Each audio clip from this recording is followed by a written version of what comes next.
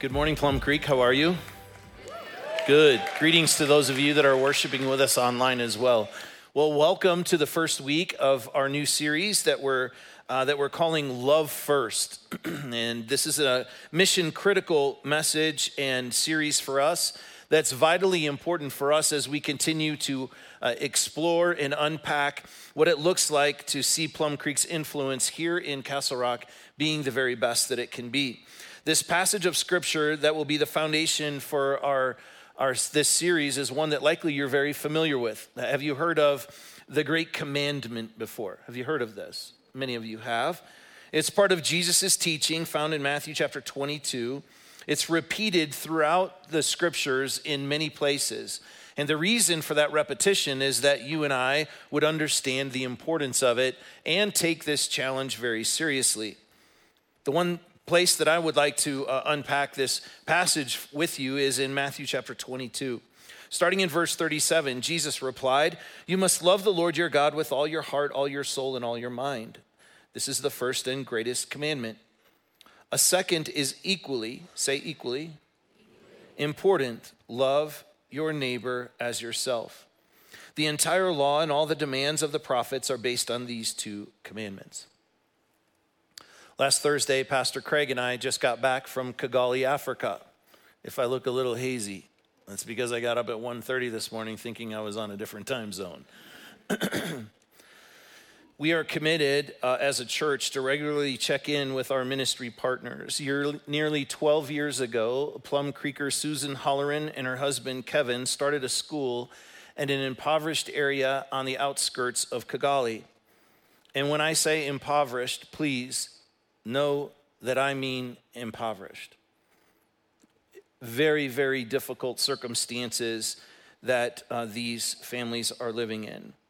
Hope Haven has now been a Plum Creek ministry partner for several years.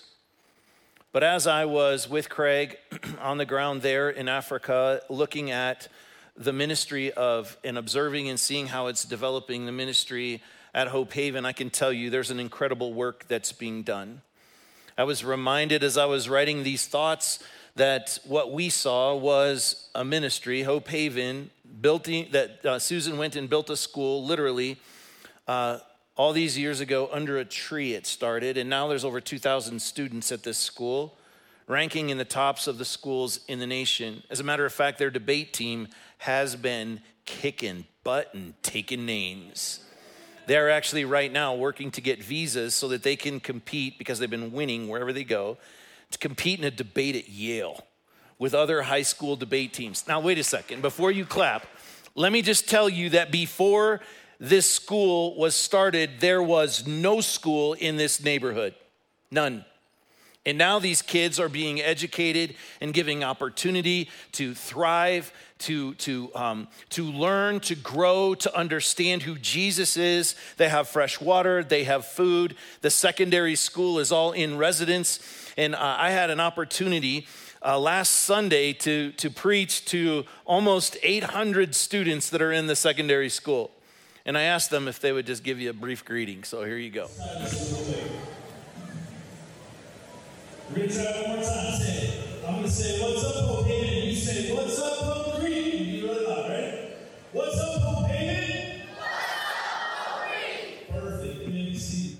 I wish that you could have been there with me. It is amazing what God is doing. And this is an expression of this particular verse that we're looking at today, this second part of the commandment to love your neighbor as yourself. And here's the question that we're unpacking together throughout this series. Could it be that when Jesus said, "Love your neighbor," he meant it? Could it be? You see, I don't think any of us are going to get this right every time, but I believe there is a tendency to make this commandment so general that we completely miss the simplicity of it, the simplicity of loving those that are closest to you. That's what the Lord has called us to do. And part of the danger for you and I is that we can feel really good about supporting a ministry that's doing a great job loving their community and meeting needs in Kigali, Africa, and drive by the needs that are part of our community every single day. as we hit our garage door opener and escape as the door closes behind us. A lot has changed in our culture. Today, if someone comes to your door and rings the door or knocks on the door, it's multiplied thousands of times more likely that it's an Amazon driver than our neighbor. Just recently, there was a movie called A Man Named Otto that came out. Tom Hanks starred as Otto, a grouchy man who's very involved in the care of his neighborhood. And a young family moves in across the street, and despite of Otto's efforts to push them away and keep them at a distance, they become friends. And they actually become close friends. And throughout the film, the relationships between the neighbors continue to grow, and they deepen, and they form a tight-knit community, kind of even reflective of what we have inside of us, a desire to experience and know community as well. But let's be honest, many of us don't even know our neighbors' names, let alone have any kind of relationship with them. And this is a challenge for all of us. It was about 7 years ago that I challenged Plum Creek to get to know their neighbors. I just gave you a challenge to make sure that you knew the names of the neighbors to the left and the right, across the street and perhaps behind you, and if you live in an apartment or a condo, those above you and below you as well. And I can remember when we sent out that challenge to get to know the names of your neighbors, Pastor Rachel came back and told me, Doug, you are not going to believe what happened. One of our Plum Creekers took the initiative to do what I had asked and went to their neighbor and knocked on the door and said, hello, my name is Susie. And my pastor told me to come over here and introduce myself to you. I would like to know your name.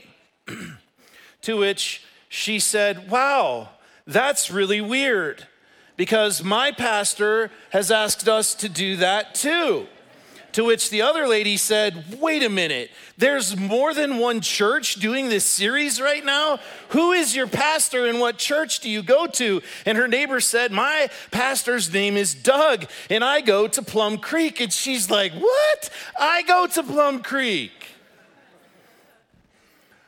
As silly as that might sound, I'm pretty fired up about it because now I've got two Plum Creekers in the same neighborhood getting ready to double team that place. It's important for us to know our neighbors and to love our neighbors. Listen, here's the deal. Jesus told us that there are these two pillars that hold up our faith. Keep it simple. Don't overcomplicate it. Only two commandments that you need to focus on. Love God and love your neighbors. So this is my main thought for this weekend. Keep it simple. Love God and love my neighbors.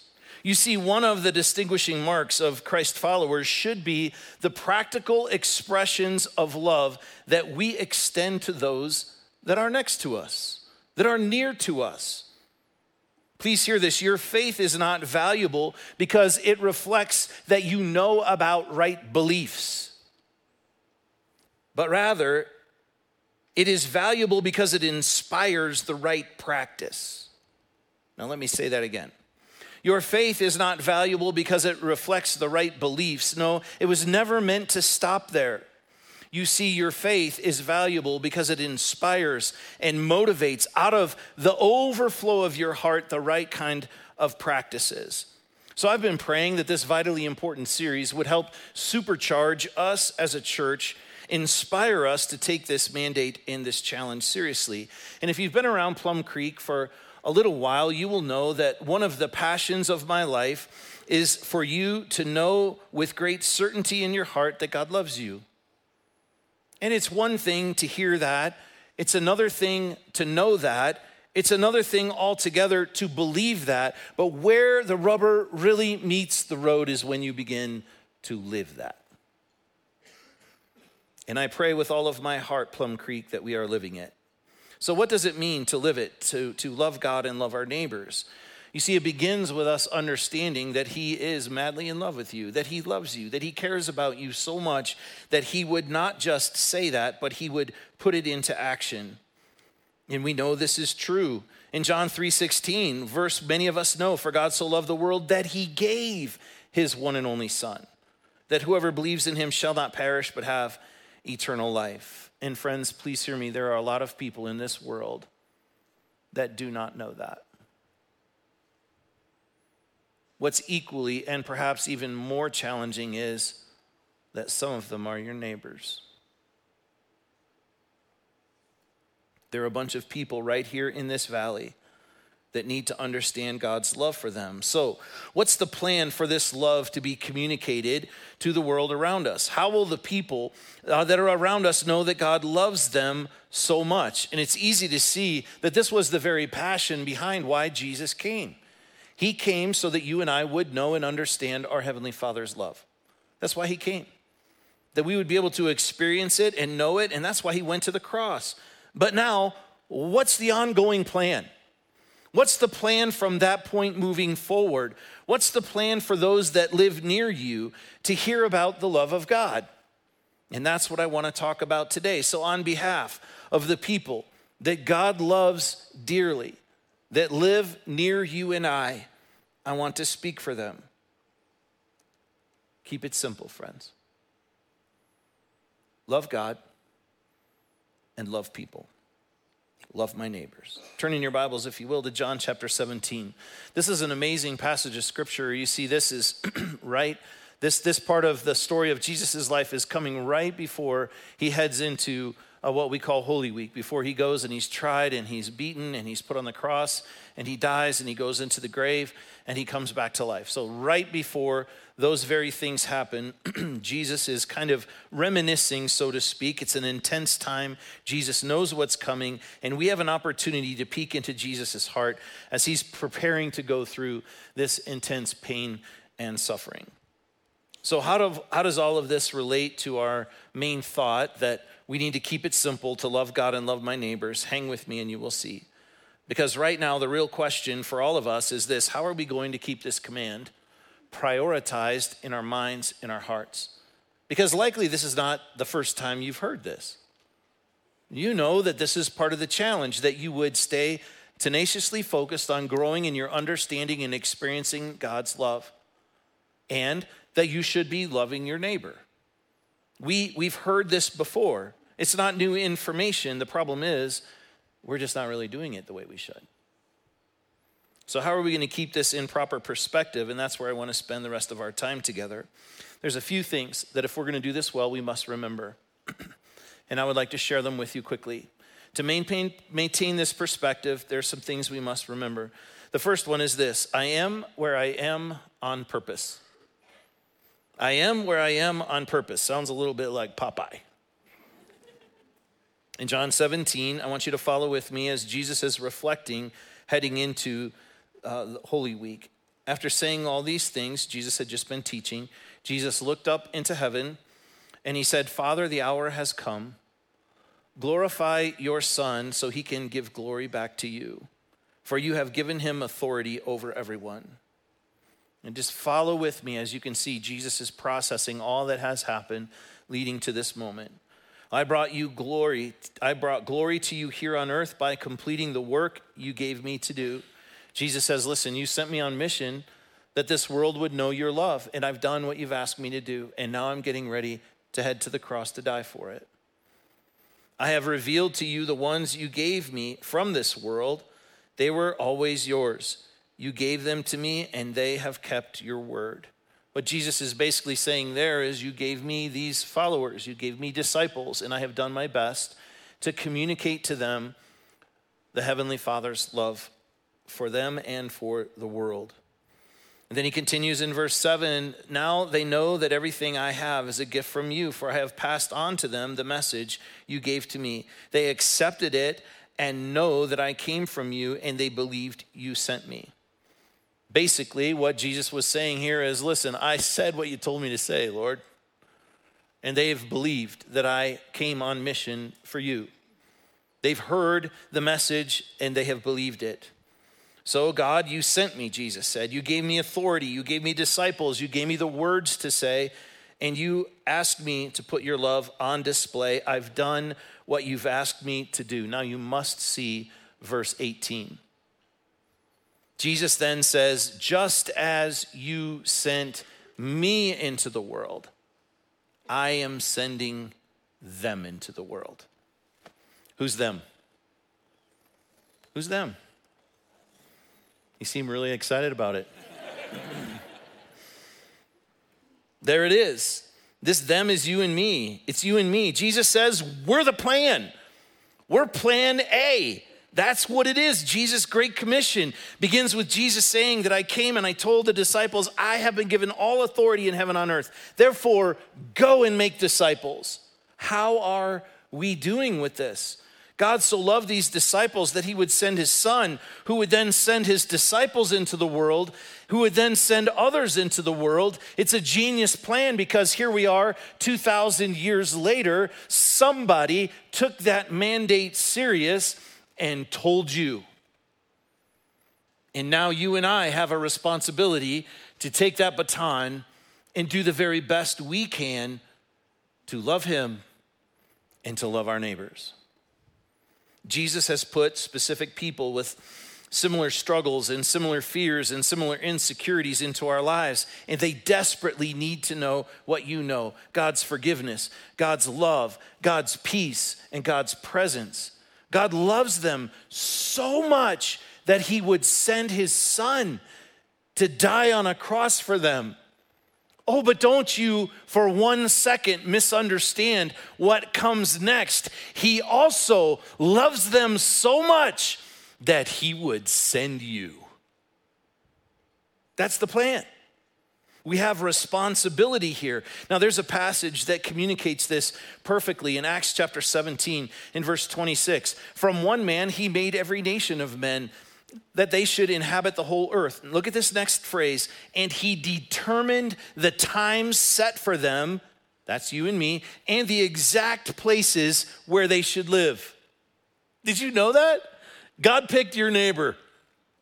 He put you there on purpose. He picked that building that you live in, that condo, that apartment, that dorm. He picked it, the exact places where they should live. Why? God did this so that men would seek him and perhaps reach out for him and find him, though he is not far from each one of us. The sovereign plan of God has this whole thing planned out. It's you and me. And I wonder what would happen if you and I had opportunity to sit down with your neighbors and I could just say, what are you learning from this neighbor here? And they're like, whew, let me tell you, right? Those people you work with, do they get to know Jesus because of you? Do they get to see Jesus at work in and through your life because you take this seriously? Are we having the impact that God has called us to make in this community because we take this seriously? You are the plan. Will you just raise your hand real quick? Just raise your hand like this and say, I'm the plan. Oh, yeah, you sound really thrilled. Listen, this is the mission of God for the world to know his love. Raise your hand again and say, I'm the plan. And I better take it seriously because this is how this happens. You were never meant to be silent about this. So we spend our lives making his love known to the world around us by caring like he does, by loving like he does, by sharing our redemptive stories with others, and by sharing the message of the gospel. We keep it simple. We love God and we love my neighbors. So to maintain this perspective, we first remember God put you where you are on purpose. I am where I am on purpose. Number 2, the stakes are high. Jesus is the one that put it this way in John chapter 14, verse 6. Jesus told them, he said this, I am the way, the truth, and the life. No one can come to the Father except through me. Do you believe that that's true? Do you believe that's true? You see, our culture would tell us to keep this all to ourselves, that you can believe whatever you want to believe, just leave me alone. And sometimes we buy into it. Who am I to tell somebody, my neighbor or my coworker, that Jesus loves them? Who am I to tell someone else that their sin separates them from the love of God? And here's the deal. Do you really believe what Jesus said? Do you really believe that? When he said, I am the way, the truth, and the life, no one will come to the Father except through me. Do you really believe that? Listen, if you believe that, how jacked up is it that you wouldn't tell somebody? That's why we live on mission, to help his love be known. That's why we care and love for others, so that we will have opportunity to do this. How arrogant and hateful would it be to have known this to be truth and not tell others? If he is the way, the truth, and the life, we better be loving our neighbors. As a matter of fact, you better be the best neighbor in your whole neighborhood. Why?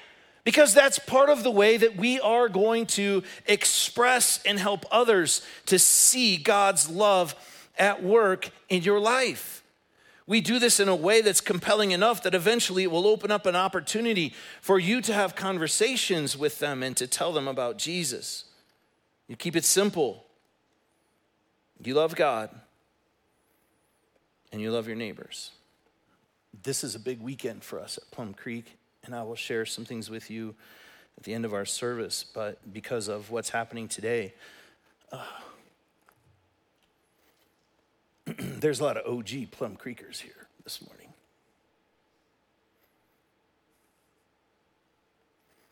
That have come back for this weekend, and I'm going to tell you something.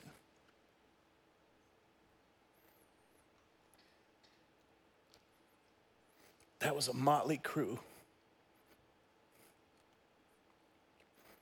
that took this mandate seriously.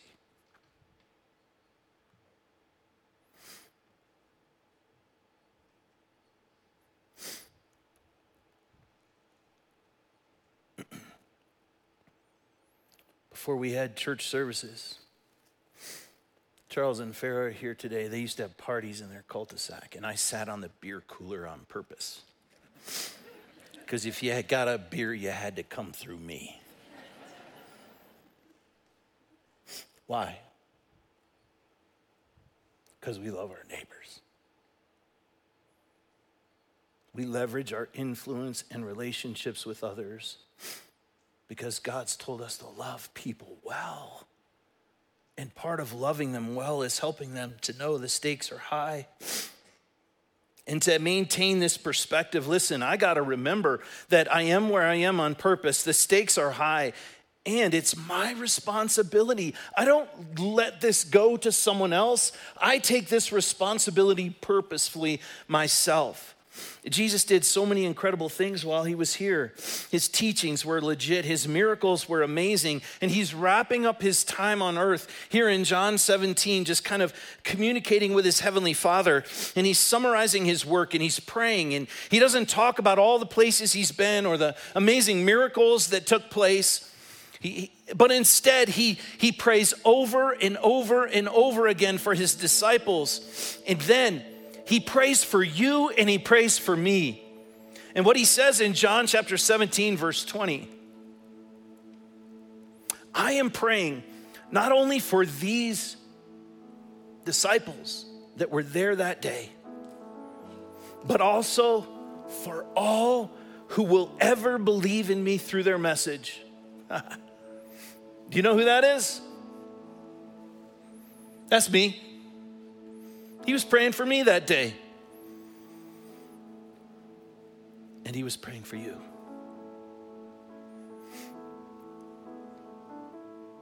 They were his life, those disciples. They were his strategy. And they were tasked to get the word out. And they did a very good job. Here we are 2,000 years later, still talking about this Jesus. And he rallied these men told them to go make disciples. And 2,000 years later, friends, listen, the responsibility is yours and mine. So we just need to live on purpose, being a good neighbor on purpose. So as I wrap it up, to maintain perspective, we need to remember these things. But finally, I also want you to remember that together our impact is multiplied. You see, the force of Plum Creek being the influence that God has called it to be is not as great if one of us doesn't take this seriously. Each of us need to take this seriously. To live on mission and to live on purpose. In John 17, Jesus then prays. He says, I pray that they will all be one. You can kind of see like a laser beam what he's doing. Let's get focused. That they will all be one, just as you and I are one. As you are in me, Father, I am in you. And may they be in us, so that the world will believe that you sent me. I have given them the glory you gave me, so they may be one as we are one. I am in them and you are in me. May they experience such perfect unity that the world will know that you sent me and that you love them as much as you love me. Whew. You see, unified together, the impact is multiplied. When Dougie takes that serious and lives on mission, and you do too, oh baby, you watch out. Because this valley will never be the same. Together, we most definitely can do this. So, as I've done throughout the course of this year, I've asked you to set that recurring reminder at 1 o'clock to pray. And here's your prayer for this week. Here's what I want you to pray. Pray that God would help us to see others the way he does. Starting with that neighbor that doesn't mow their yard enough for you, or has a dog that barks too early. Start with that one. Or the one in the apartment complex that has the music too loud all the time, or has a massive subwoofer when they're watching movies. You see, unified together, impact is multiplied, so we will pray that God would help us to see others the way he does. That's your neighbors. It's your coworkers, students, it's your classmates. Ask God to help you. When you look in their eyes, that you will see what he sees. And then take very seriously this mandate to keep it simple. Keep it simple, friends. To love God and to love others. Will you bow your heads with me? Father, I thank you for this truth that you unpacked and repeated often in Scripture, that in a man's attempt to understand what it means to be a Christ follower, what it means to be a person that loves the Lord, that we can make things so complicated that it's difficult to do. And so instead of living this complicated version of religiosity, what you've called us to do is to keep this very, very simple. And I love your words, and yet at the same time, they're so deep and so life-changing. And Lord, that is the plan, that we would love you and we would love our neighbors. We would love others with the same kind of love that you've extended to us. So Father, I pray that you will speak to each of us, whether in this room or worshiping with us online today, that we would take a look deep inside of ourselves and ask ourselves this question. Do the people that I know best, do the people that I live nearest to, do the people that I work with see Jesus in me? When you answer that question, if the answer is not like they should, then we have work to do. But it's simple work. Love God and love our neighbors.